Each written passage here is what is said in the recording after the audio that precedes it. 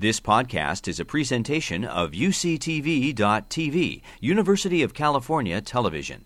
Like what you learn? Help others discover UCTV podcasts by leaving a comment or rating in iTunes.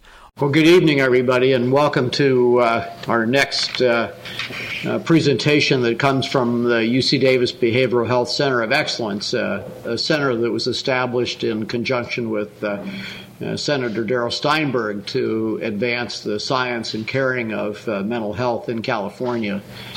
Two centers were established, one at UC Davis and one at UCLA, and I'm the lead dean for the UC Davis Center, and I'm really pleased that we were able to get Dr. Cam Carter to be the director of our Behavioral Health Center of Excellence.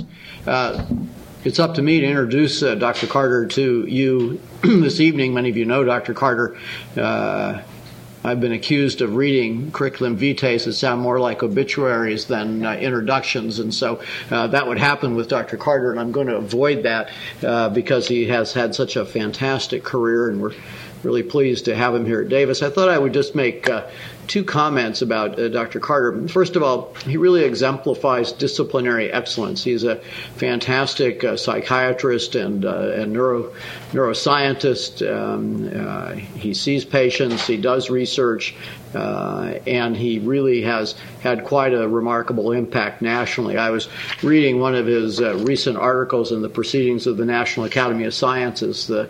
That journal is one of our premier life sciences journals in the United States. And in this article, he discusses in a fairly eloquent fashion not only the psychosis aspects of schizophrenia, but also the remarkable cognitive decline that patients with schizophrenia often suffer from. Some of you may remember that being a point in A Beautiful Mind, the movie, and other case histories that you know about. But this is an elegant editorial which really goes into that, but something that he's allowed me to be part of with him is that we're beginning to have the tools now that have emerged from the National Brain Initiative to modulate how our brain works, and in particularly modulate some of the cognitive changes that happen, just as we are going to be able to modulate some of the behavioral aspects of other mental health disorders, such as obsessive-compulsive disorders, etc. So it really was a pleasure for me to read this elegant and eloquent, just published editorial that demonstrated both Dr. Carter's in-depth expertise, but also his ability to communicate effectively, which I think you'll see tonight.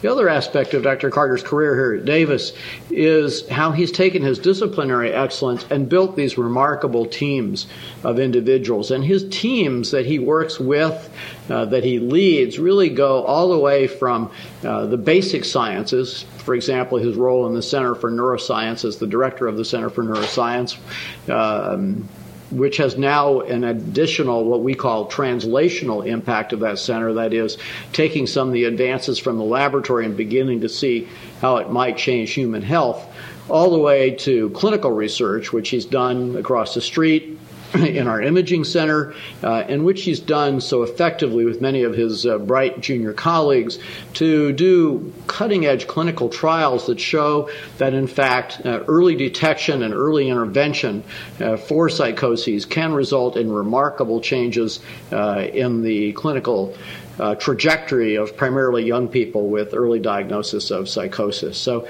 Cam's the entire package. He's excellent in his own discipline, but he works across disciplines with so many other people. He even knows how to work with a dean, which most people would say is almost impossible. And so we're very grateful for Cam to join us tonight and give us some of his thoughts on brain research and where some of the new discoveries and breakthroughs are happening at UC Davis. Dr. Carter. All right. Well, thank you very much, Fred, for that very, very nice introduction. We have the Behavioral Health Center sign here tonight, and I'm going to spend a little bit of time talking to you about what the Behavioral Health Center is about as we sort of work our way through the talk. And as Fred mentioned, this is part of an ongoing lecture series. Daryl gave the first one a couple of months ago. I get to give the second one with a little emphasis on neuroscience. But I'll explain a little bit more about how the Behavioral Health Center is sort of bigger than one particular area, either kind of in the spectrum, the range of mental health research, and also I think the various areas, the departments, the colleges here at the School of Medicine, at the University of California, Davis, and try to put it all in a bit of a context for you. So what I'm going to talk about today, though, there's sort of several points here. The first is that I want to start because this is, primarily I see some daunting figures in the audience who already know a lot about this area, but this is mainly a public talk, and so I've prepared this talk largely for the general public. And I'm going to start with a kind of little bit of an overview of a 21st century understanding of the structure and function of the brain, just to give you a sense of the beautiful complexity and the deep vulnerability that the human brain has, and how it's easy to understand how developmental perturbations in this amazing organ can lead to the whole variety of different mental disorders and developmental disorders that I think those of you that are here from the general public are most interested in.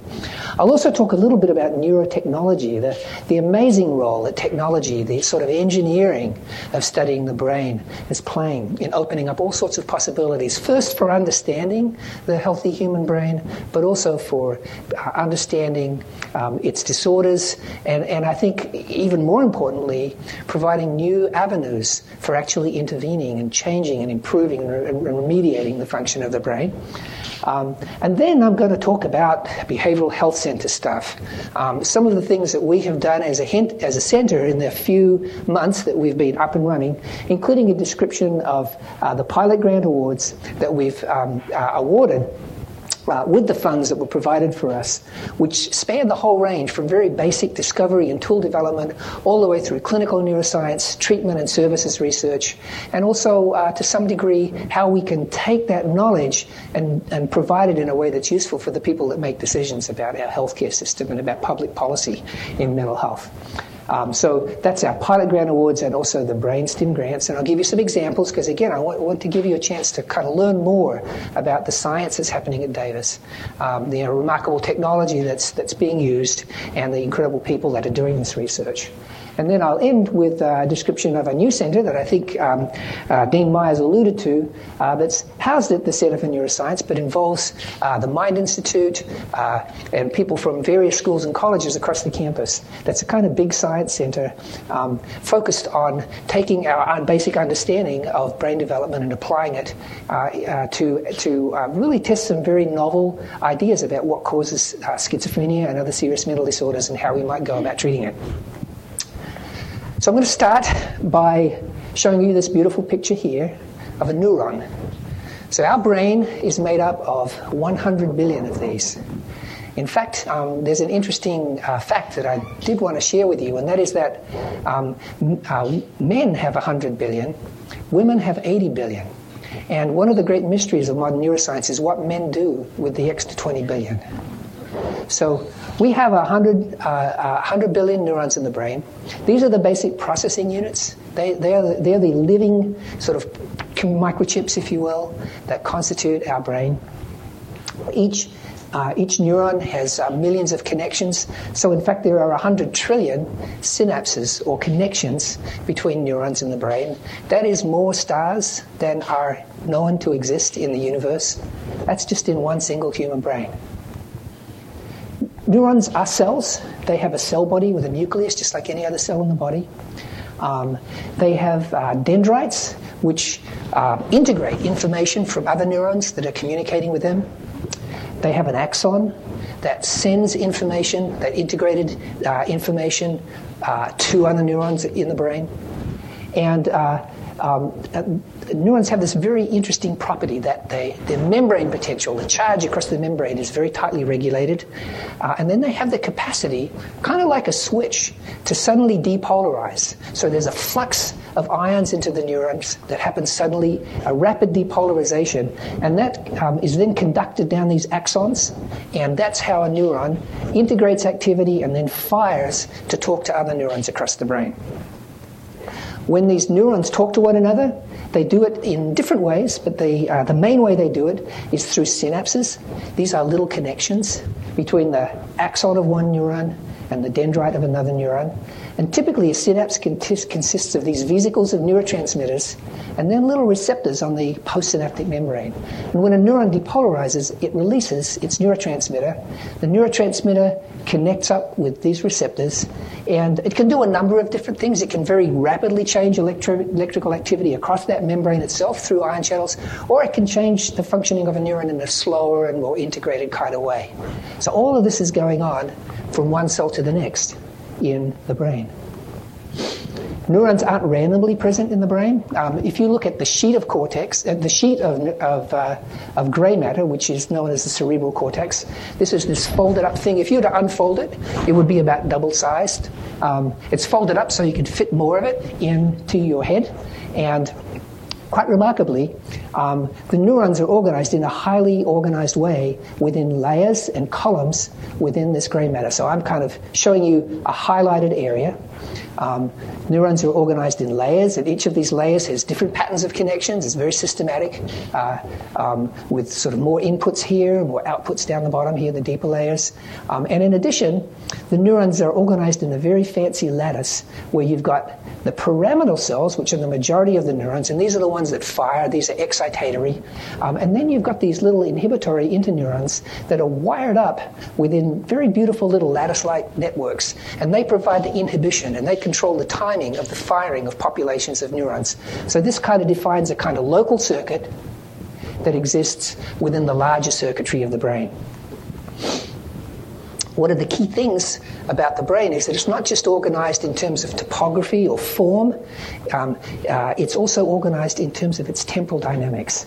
And so neurons can actually fire in a whole range of different frequency ranges, and they do. And here's an example of, and sometimes populations will fire at different times from one another, but often they're firing together synchronously. So here's an example of a little local circuit that's kind of firing more randomly.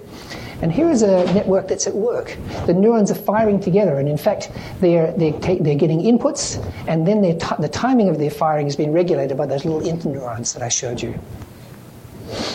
So at the local circuit level, there's a tremendous amount of organization, a balance between excitation and inhibition, and these circuits are firing in a coherent way according to the particular demands for information processing that are present in the brain.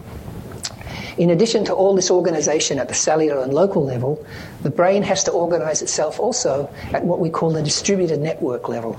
So when someone is doing a simple attention task, although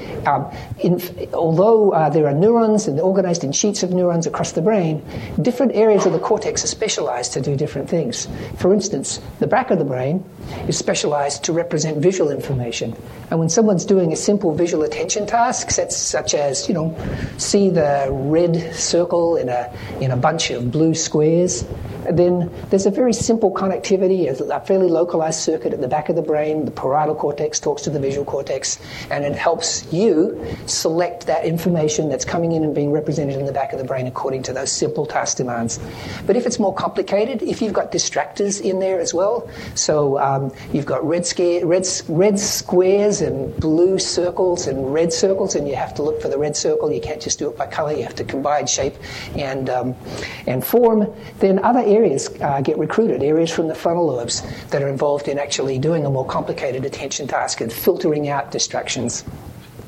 Same with memory. If you're just learning something simple like a list of words, there's those attention areas in the back of the brain that are active, that are areas in the medial temporal lobes, the hippocampus, the parahippocampus that are active, and then some areas in the frontal cortex that may be involved in helping you to select a particular word that you're supposed to learn.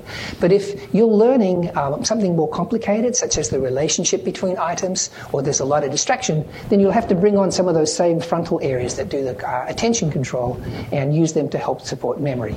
So there are these distributed circuits that are very much shaped by the particular context and demand in which your brain is thinking. And so, just very simply, there's organization both in space and in time across multiple levels, from the cellular to the microcircuit, to the region of the brain, In order to do a complex task, the brain has to organize itself into macro circuits. In order for these local circuits, these regions to work right, you have to have those oscillations in place. Neurons have to be firing in precise timing in relationship with one another.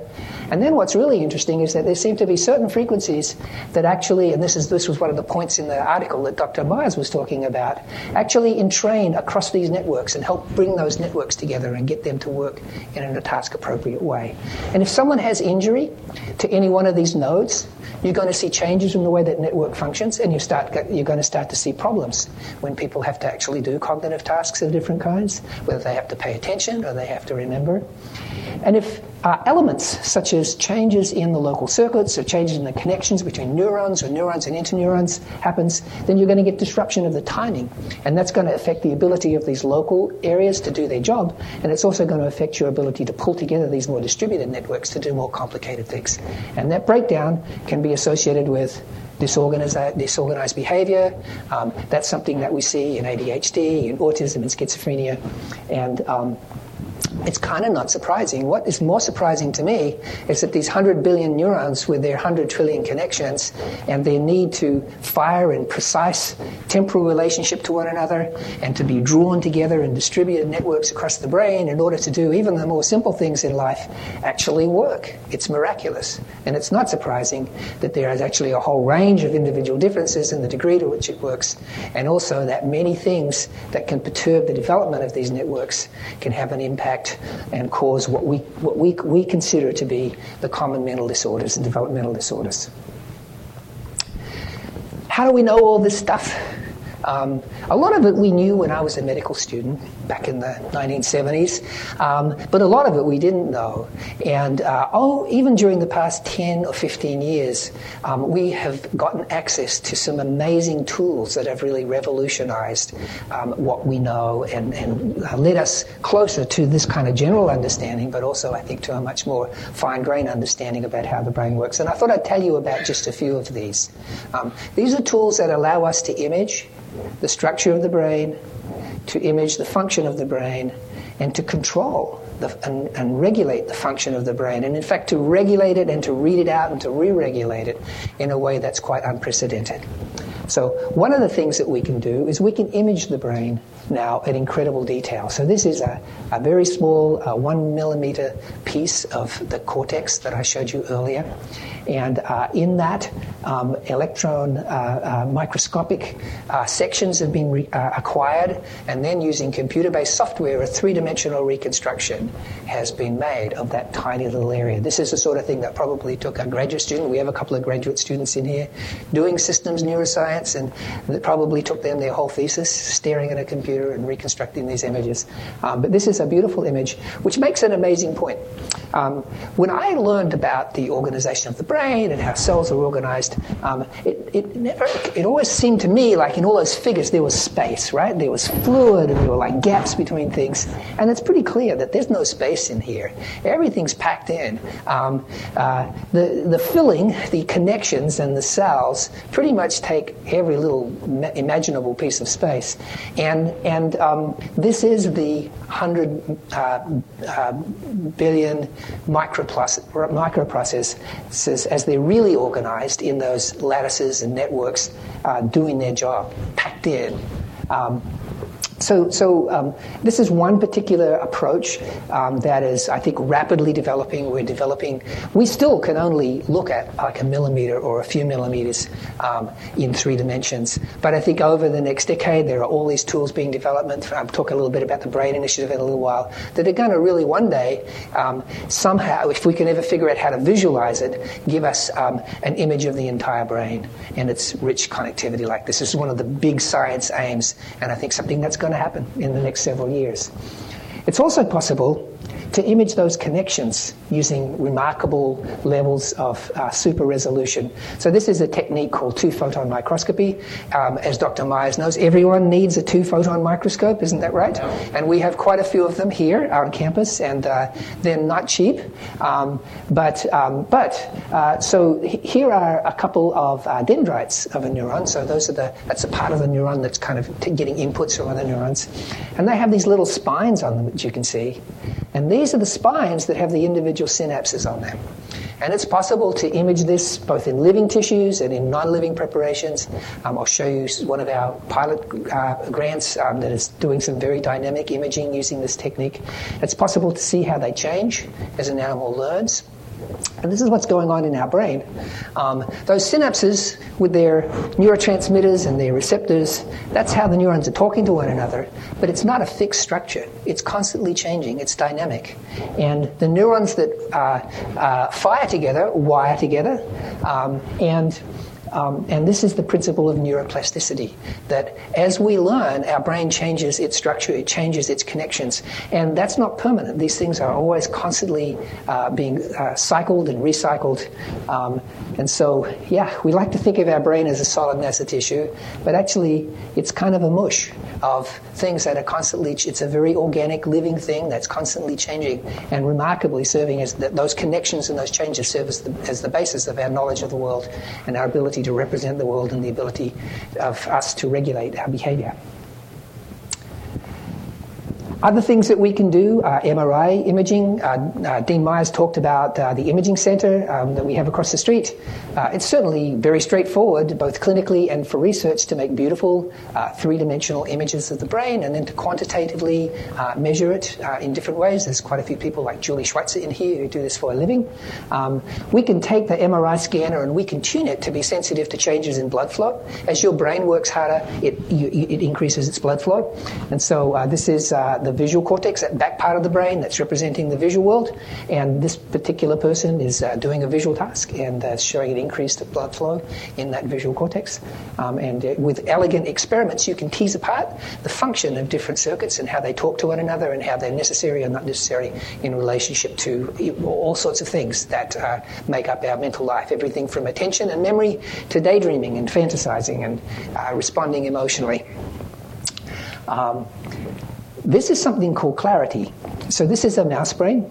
And this is one of two examples I'll show you of technology for which we can thank a colleague of ours at Stanford University, Carl Deisroth.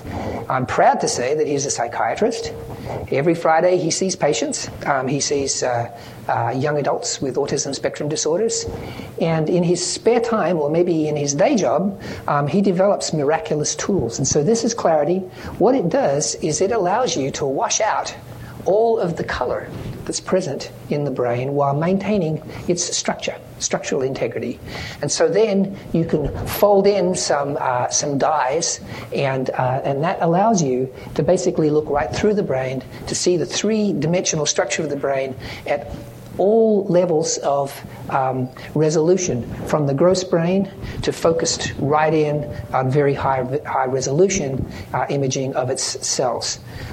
This is something that's really amazing. It's really revolutionizing our understanding of brain anatomy, and it's just one of these many amazing things that if you had said, maybe so Jackie Crowley, who's a very distinguished neuroscientist sitting in the audience, 10 years ago, would you have believed that we would be using detergent to wash out the color in brains and look right through it? It's incredible. We would have thought it was science fiction. In addition to looking at the brain and studying its organization and structure, it's possible to record from the brain. One can record from single neurons or populations of neurons.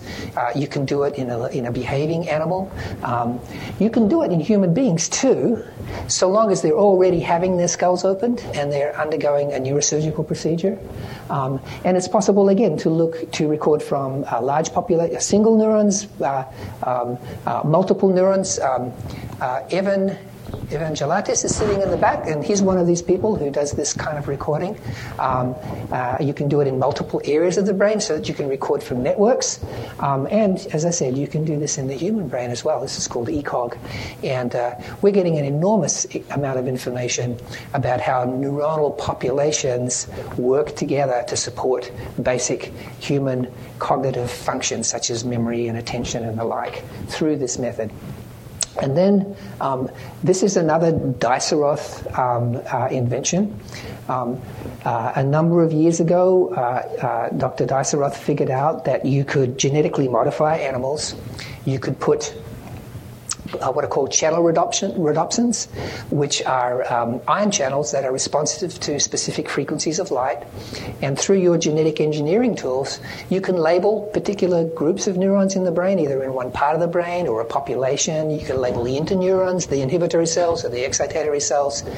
And then you can put a little laser in there, and you can turn a little fiber optic, I should say, and you can turn the light on and off, and you can control the activity of those neurons. You actually control the flow of ions in and out of those neurons, and you can make them fire, you can make them stop firing, you can make them fire at a certain frequency. And again, it's now possible to both record from and stimulate actual neurons in very specific parts of the brain, and that's allowing us to learn remarkable things. You can actually train an animal if you put if you put the channel rhodopsin in the dopamine areas of the brain, the reward areas of the brain. You can actually teach an animal to do a task or to learn a maze in the way that Dr. Crowley would need to use chocolate chips for. You can just do it with light. So, an amazing tool.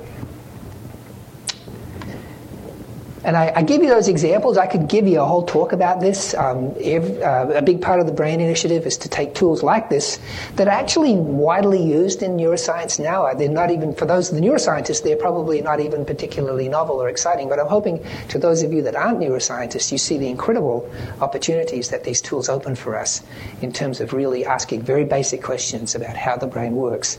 And there are many, many more of these coming along every few months now. And the Human Brain Initiative is largely, the Obama Brain Initiative is largely focused on kind of promoting the development of these tools right now. All right, so let's get to the Behavioral Health Center. So the history. Many trips downtown with Dean Myers and Dr. Hales and Christie, meeting with then Senator Steinberg's staff, because he wanted to do something that would last longer than his term in the Senate, as if he needed to do anything more than the many things he's done. And he wanted to do something that would bring research to Prop 63. He felt that Prop 63, in terms of funding many innovative clinical programs, was off to a really good start. But he felt that the thing that was missing was research. And so he talked to us and to our siblings at UCLA, and eventually this led to the Behavioral Health Center of Excellence. That started, well, it started in October. It's hard to know when it started. It started a couple of years before that, really. And $15 million was appropriated to these centers. So $7.5 million to UC Davis and $7.5 million to UCLA. And the vision was for us to bridge basic and clinical neuroscience and behavioral research to treatment and services research, and to do it in a way that would inform policy, and to some degree that would be informed by policy. And the organization of the core, well, there is an administrative core, so that's Dean Myers and Christy Truchon and myself. But there's also, one of the things we did with this center was to invest in an evaluations and outcomes core. And we were able to help the Department of Psychiatry and CHIPR, which is the Center for Health Policy and Research. I'm sorry, I still have trouble remembering that acronym. So we have a center that's very policy-oriented to help. One of the things we did was we helped them to recruit a health economist from the University of Toronto, Caroline Duas, who is, I think, visiting and house hunting right now and will be joining us in a few months. She'll be a faculty in the Department of Psychiatry, located at CHIPR, and she will lead this evaluations and outcomes core. And we see this as being a resource, certainly for the university and for our faculty as they develop their research, but also a statewide research to really ask questions like, what is the impact, the economic impact of new programs that have been funded by Prop 63? Is this intervention in young adults with autism having an impact across the range of areas that we would care about, clinical symptoms, functioning, and also costs? I think when you're working with policymakers, being able to address that cost issue in a rigorous way is obviously something very important, and it's something that we hope to really enhance our ability to do here at UC Davis and put us in the position of providing real leadership at the state and national level. The other core that I wanted to mention is the policy core, and that's the core that Darryl leads. And in that core, we are doing a number of things. There are some training opportunities that Department of Psychiatry trainees, some undergraduates on campus are taking advantage of, some new internships and educational opportunities. And in the coming year, we also plan to focus on an area that is a high priority both to Senator Steinberg and also to our Chancellor, which is student mental health, which, as you all know, college student mental health is a huge challenge nationally. And our college students are under a tremendous amount of stress, and many of them have succeeded in going to college because although they have disabilities, they were given support and help whilst they were in high school, and we're not able to necessarily provide those supports when they go to college, so there's tremendous stress. We also have many international students where there are complex cultural issues and providing them with mental health as well. So this is really hot off the press as a new and developing priority that the policy core is going to focus on in the coming year.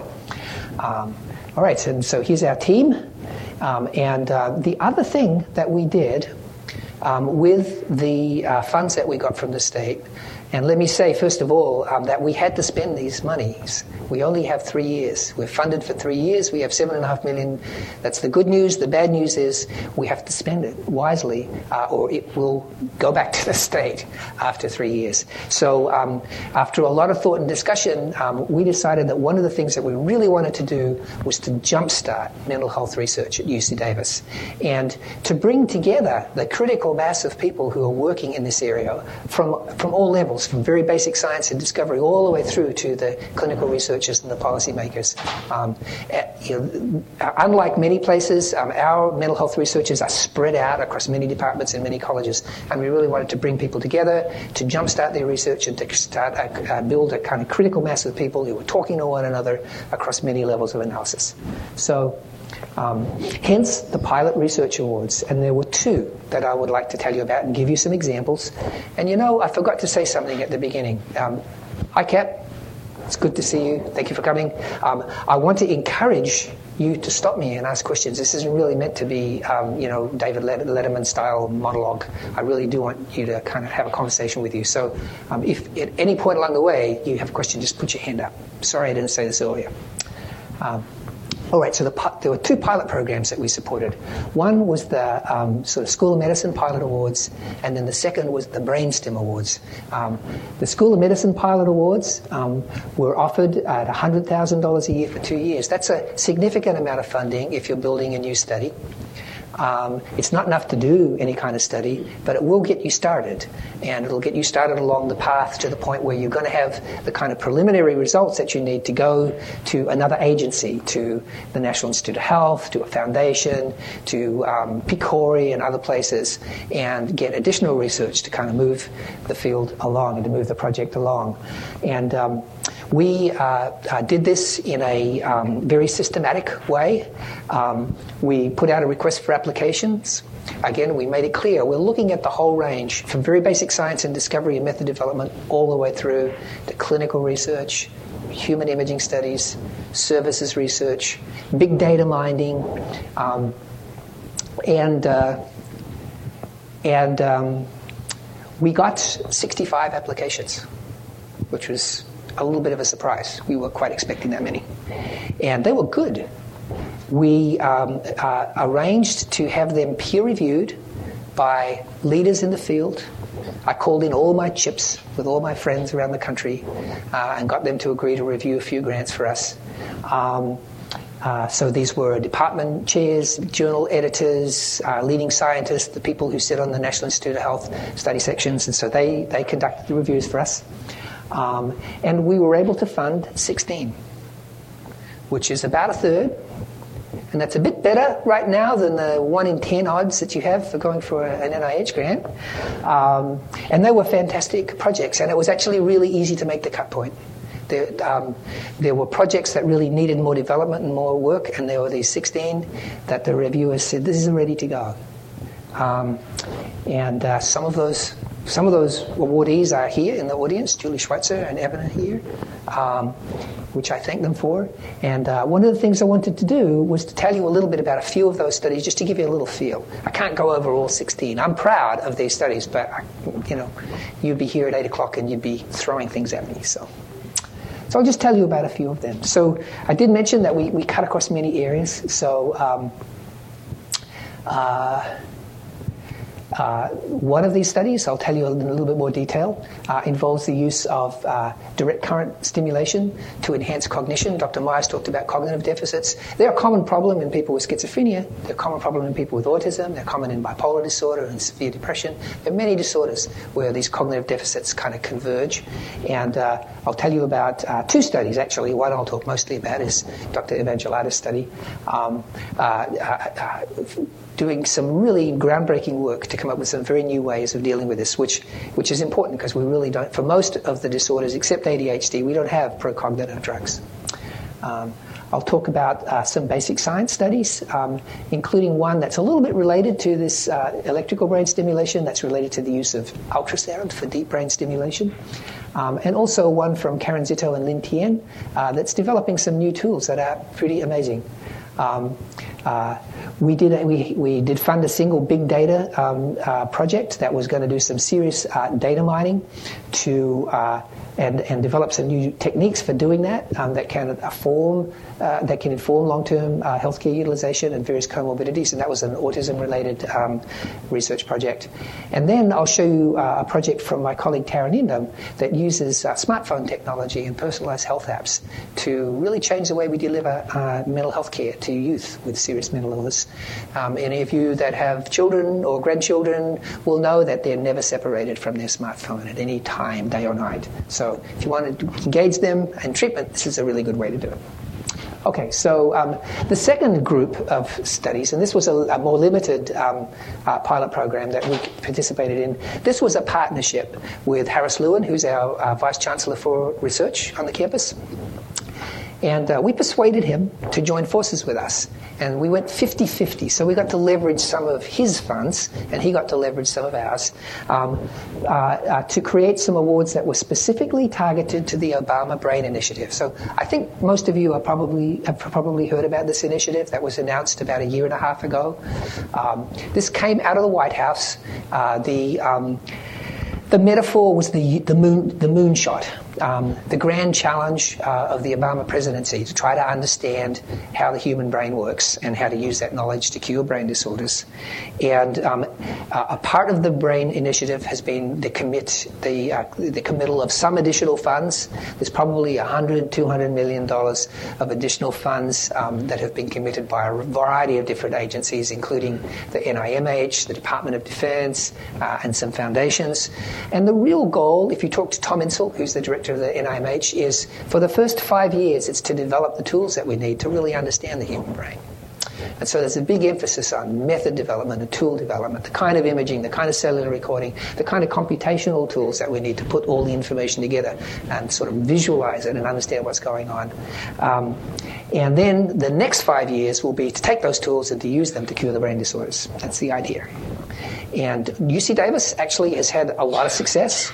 There have been several rounds of requests for applications from the NIMH and from the National Science Foundation, and UC Davis has done really well. I think we were the only people who, in both the first and second round, got 2 funded grants. And so what we wanted to do was to create some opportunities for some new projects to get created. And one of the things about the Brain Initiative that we also emphasized with our behavioral health center pilots is that we were really looking for research that brought together investigators from different areas that were inherently interdisciplinary. And this is especially important for the Brain Initiative because one of the challenges that we have when we try to develop these tools is basic neuroscientists and clinical neuroscientists don't necessarily have the training to develop tools. You actually need engineers and chemists and mathematicians and physicists. And so many of these teams that were put together for the Brain Initiative applications and for our brainstem consisted of these collaborations across different centers, across different departments, and across different disciplines. So I'll give you a couple of examples of brainstem. I guess I'll do it now because I don't think I'm going into detail about these. So one of them involved actually using the principles of synaptic communication to build a new computer chip. And this was a collaboration that included a computer scientist with very close relationships with Intel, who's got access to their biologically informed chips that they're developing. And then another one was for Marty Usry, basically looking at gene expression in the human primate visual pathway in order to understand all the different kinds of cells. So I told you there's excitatory cells and inhibitory cells, and that's true, but that's an incredible simplification. There's dozens, probably hundreds of cellular phenotypes, all with different biophysical properties, all of which work together to make those networks that dance on and off according to a particular rhythm. And Dr. Usry is kind of pulling that all apart using molecular techniques and genetic techniques in order to just come up with the classification that we need to get all the cell types right in those wiring diagrams that I showed you. All right, so highlighted projects. So I'm going to show you projects from Karen Zito and Lynn Tien. Lynn's not on there. From Evan Anselatis, who's in the back row there and will be signing autographs at the end of the talk. Kathy Ferrara, who's from our biomedical engineering department, and Tara Nienda. And these are just examples. I just want to give you a little bit of a taste. So Karen's project, let's just jump right to this. What Karen is doing, along with Lynn Tien, is developing some calcium sensors. These are basically molecules that turn on and off in the presence of different kind of light and can be inserted into neurons using a virus. And they can not just image the spines that I showed you earlier, but actually image very specific kinds of spines. So, for instance, this is an example of an image of glutamatergic spines. These are one of the kinds of neurotransmitters in the brain that communicates excitation. It's the way that one cell excites another. So, since we have at least one psychiatrist in the audience, Cap. It's possible. Oh, sorry, and Bob. At least two psychiatrists in the audience. It's possible to. Mike 3. Any more psychiatrists before I leave you out and insult you? That's the parietal cortex talking to the visual cortex. Not quite right. So it's possible to actually then dissect out changes in the density of spines that hold synapses in different classes, including glutamatergic, serotonergic, GABAergic. So it takes that high-resolution 2-photon imaging that I talked to you about earlier and just takes it to absolutely the next level. And this will be done in animals initially in an epilepsy model. So as the circuits of epilepsy fire, this group will be able to image the changes in the glutamatergic connections of neurons that occurs and it results in a miswired circuit that makes the epilepsy worse. And then ultimately it'll be able to be done in animals learning, recording from the circuitry that's involved in support of learning so that we can see the cells that fire together, wire together, down to the level of the kind of synapses that they're using to talk to one another. I think Dr. Myers alluded early in his introduction to the fact that we've relied a lot on drugs over the years to treat mental disorders, and the last 10 years has been pretty disappointing for those of us that rely on those drugs, because there really haven't been any new ones.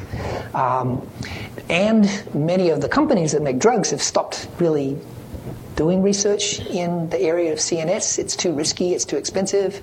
And so, there is a sense of frustration that is in conflict with the reality that we've learned so much about how the brain works and why can't we use it? And I think there's a growing awareness that actually we can. The brain isn't that far away. Actually, it's right in there.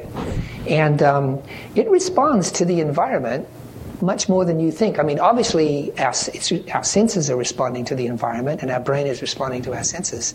But actually, it's possible to change the brain. What we've lacked up until the last decade or so is understanding the circuitry, understanding its dynamics, understanding how it works. But we know that now. So can't we use that knowledge to help some of these broken circuits? And I think the answer is it's becoming fairly clear that we can. So this is a technique called transcranial direct current stimulation, or TDCS. Has anybody heard of this? Yep. And if you haven't, does anybody not have YouTube? Just go to YouTube. Type in TDCS. You will see a 13-year-old kid show you how to build a TDCS rig out of a 12-volt battery and some electrode pads and use it to improve his computer game skills. You will see it online. It's not actually a good idea that 12 and 13-year-old kids are building this rig because we don't really know exactly how to make these systems work. They're out there. There's a lot of studies that have been done. So basically what this involves is putting a very small amount of electric current on the scalp. Typically 1 to 2 milliamps. Tiny, tiny, harmless. You get a little tingling if you get anything at all. And what people didn't realize, although they should have, because some stuff had been done maybe 40 or 50 years ago doing this, is that current doesn't just sit on your skull. It goes through your skull. It goes into your brain, and it actually travels down those columns, and it changes the excitability of neurons. So you can, if it's a cathodal current, it'll push the neurons further away from firing. If it's an anodal current, it'll push the neurons closer to firing. If you have somebody do a task and it generates an oscillation in a particular frequency, the intensity of that oscillation becomes increased. And that's exciting because it's through that neural activity that the circuits wire together and that you can establish normal patterns of connectivity in the brain. And so we know that under some circumstances you can improve the ability of somebody to perform on a particular cognitive task using this approach, but we don't really know what the parameters are. We don't know where we should stimulate. We don't know how. That's where the science is right now, is figuring all of that. The 12-year-olds and the 13-year-olds, they don't care. They just want to get better at the World of Warcraft. And there are quite a few companies, actually, that have decided they're not going to go the evidence-based FDA route. And you can go online and you can buy your TDCS stimulator for $200 or $300. It's much nicer than the 12-volt. It's more like this. And so here at UC Davis, there's a serious effort to take this technology and to, first of all, try to understand what it does and how it works. And then second of all, to see if we can optimize it and use it for treating human cognitive disorders, including, we do have a protocol that we haven't started to improve cognition in people with schizophrenia. And Charan Ranganath, who's a researcher a memory researcher at the Center for Neuroscience, and now Evan, who is collaborating with Charan and does recording studies in awake-behaving non-human primates, have two projects between them. The first that I'll describe of Evan's is basically to try to figure out what this stimulation is doing, where it's going in the brain, how it's affecting brain rhythms, how we might be able to read it out in humans, because we obviously can't record directly from people's brains typically in humans. And then Dr. Ranganath, and I have a little hand in this other study, is actually taking this.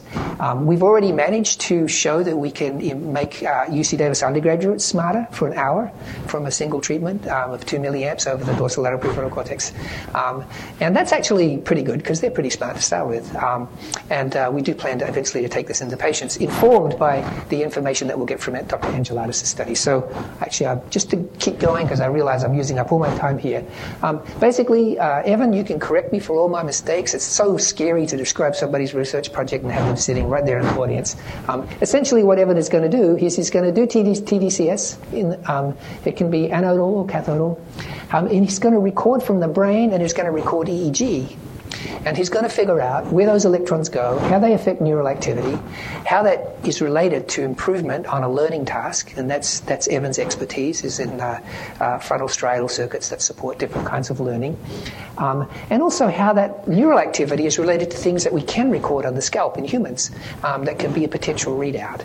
And he will explore different parameters and hopefully give us more of a kind of detailed and reliable roadmap that will allow us to then do human studies, directly seeking, without 5 years or 10 years of an effort by a pharmaceutical company to improve cognition in schizophrenia, something no drug has ever been able to do so far. And this will have relevance to ADHD, to autism, probably to depression, other disorders. Someone actually once made the analogy that perhaps in psychiatry we're at a point where cardiology was in the past, where cardiology was all about drugs for arrhythmias, and now it's all about just using electricity, actually. You don't actually give drugs for most of the arrhythmias, just give a little tweak of electricity. So it may sound a little crazy in science fiction, but so did optogenetics and so did clarity just a few years ago. So I think we have to be open to the fact that we might be going in a new direction. All right. Now, one of the challenges with TDCS and related kinds of neurostimulation is that mostly they focus on the cortex. Now, it's possible that TDCS goes much deeper than that, and Evan's going to be looking at that. But you are probably aware that for certain severe neurological disorders, as well as severe forms of depression and OCD, there's a procedure called deep brain stimulation, where the circuits that are involved in regulating motor activity or regulating mood are stimulated directly. These are people who have just not responded to any medication treatment or, other forms of treatment, and they have electrodes. And for Parkinson's, it's a miracle. You turn the electrode on and you turn the stimulation on, and people's tremors go away, at least for a substantial amount of time. This is done in depression, it is done in OCD, but it's very invasive. It's never going to become a widely practiced treatment. But if we had another way of getting to those deep brain structures that was not invasive, we would be really interested in using it. And Kathy Ferrara, who's an amazing bioengineer, she's a member of the National Academy of Engineering. She's a brilliant engineer who's also interested in brain health, basically has an experiment, and there are other people working on this as well, using ultrasound to go deep into the brain and to stimulate key structures. And this is in many ways quite similar to Evan's study, but this is going to be done in rodents. And instead of directly recording neural activity, she's going to use the MRI scanner and the bold response to read out changes in the deep brain that are being stimulated using ultrasound in a very highly anatomically constrained way. And so the idea here is that for some disorders, and they might be neurological ones or they might be psychiatric ones, where you have to get into these deep limbic structures that are not accessible through electrical stimulation or magnetic stimulation or other kinds of stimulation, you might be able to get there using ultrasound. So there's a theme here on technology, and actually I'm going to end on that. It's not that we only do tech here at UC Davis, but health technology is a big strength, and we're just building on our strengths. So the last project that I'll tell you about is a cool one. I showed you a picture of Tara Needham earlier. This is a study that was funded by the Robert Wood Johnson Foundation and involved a partnership with a startup company. And essentially what this is about is, let me go back. It's about using a smartphone app as an add-on tool. Basically, this is an app. It goes on your smartphone. If you don't have one and you're in the study, we give you a phone. That's a big incentive for these guys. And then we do two things. We do passive monitoring of things like sleep, number of phone calls, number of texts, activity, overall level of activity. And then we actually have them fill out several times a day ratings. How are you feeling? Have you been having conflicts? Are you taking your medication? And then we do all sorts of other stuff as well. So we relate that to things we can measure in the laboratory. And then what we also do is we have a real-time dashboard on the clinician's desktop that provides them with real-time information about all of these things, plus alerts. So if the person says they feel suicidal, there's an alert on the dashboard. If the person says they didn't take their medicine or they're not going to take their medicine, there's an alert that appears on the dashboard. More than a number of times, this has had a dramatic impact on clinical care. Tara's interested, so the main purpose of this study was actually feasibility. Can you take young people? And if you don't know about our clinic is for young people with psychosis. So these are people who are paranoid. Some of them are afraid of the internet. it was a big question as to whether these young people would be willing to participate in a study like this. And I think what we found is not only are they willing, they really, really like it and they want to keep doing it after the study is over. And they're much more honest with their phone than they are with their doctor. Very interesting kind of new direction. Again, it's kind of tech, but I think very exciting and very innovative. And we funded, Dr. Niendev already had this started up, but we funded an expansion into a couple of the neighbouring counties and also an expansion of the kinds of things that she's measuring in the hope that we can kind of add this new dimension to mental health care. So there's this idea right now, some of you are probably wearing your Fitbit. I have mine on. I really like the Fitbit. It's been really cool. They call this the quantified self. And this is the quantified self in mental health treatments. This is the quantified mental health treatment. Something that's really been missing from our field. Okay, so... Oh, all right. I don't know if I have time. We have to finish, Fred. I'm going to skip. I'll just tell you about the Conti Center. I'll skip through. These are all the things we know about schizophrenia. Maybe I could give you another talk one day. And then these are the reasons for doing this interesting study. Let's just go here. So we are excited that UC Davis was awarded a $10 million grant from the National Institute of Mental Health. And so Jackie Crowley is here. She's a part of that grant. The grant is called a Conti Center. It's very competitive. There's maybe 12 up to 15 of these at any one point in time, anywhere in the country. You're only allowed to renew it once, so you can have it for a maximum of 10 years. And it's really for big science. It's like the flagship mechanism that the NIMH uses to invest in. Big science, high-risk, high-gain research. And we're testing a very radical theory about the molecular basis of schizophrenia. And that is that, at least for some patients, there are molecules in the brain called cytokines, which in the periphery are involved in fighting off germs, and in the brain do something completely different. They're involved in stabilizing those synapses and having them talk together in an effective way. And we know from animal models that if you perturb the immune system of a pregnant animal and cause the cytokines in the mother to increase, that offspring will develop normally through childhood, and then when it reaches adolescence, it will get to be a peculiar animal, whether it's a mouse or another animal. And so so what has that got to do with schizophrenia? How could that possibly have anything to do with schizophrenia? Well, there are many changes in the brains of those animals that are reminiscent of the things that we see in schizophrenia and some of their behaviors that are reminiscent. And also, let me ask you, what is the number one environmental risk factor for causing schizophrenia? Maternal infections, actually. Yeah, maternal infections. It's weird because no one's really kind of understood this. And people used to think these cytokines weren't in the brain until about 10 years ago. What's the number one most strongly associated gene to schizophrenia? Of the 108 genes that are associated with schizophrenia, what's the number one? It's called MHC, major histoability complex. No one knew what that gene could have to do with schizophrenia. Actually, it's very much involved in individual differences in how these molecules respond to various kinds of environmental perturbations. So this is a somewhat risky project. We have animal models. We're doing human imaging, measuring markers of inflammation in our young patients, and we do see evidence for it. And in those animal models, we're using some of the same kind of imaging, and we actually see some very interesting things. I would have shown you if I had time. One of the things we see is that there is inflammation in the cortex of these grown-up non-human primates who are developing these behavioral problems, and whose mothers were exposed to an immune stimulus. The other thing we're seeing is the same kinds of increased dopamine levels in the basal ganglion parts of the brain that we see in patients when we do PET imaging. So it's very exciting. There's lots of novel findings, and we're very excited to have this center at Davis because it can be a nexus, a nidus for growing other research programs, and just wanted to tell you a little bit about it. So I should end so you can go home, although it's cooler here than it is outside. I don't know, maybe my remote also wants to stop. So I can just leave it there, and I can thank you. And I'll let you know that we've got some drinks and some food here in the back, and that I'm happy to stick around for a little while and answer any questions that you might have.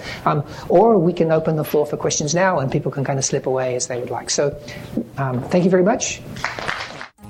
You've been listening to a podcast by University of California Television. For more information about this program or UCTV, visit us online at uctv.tv.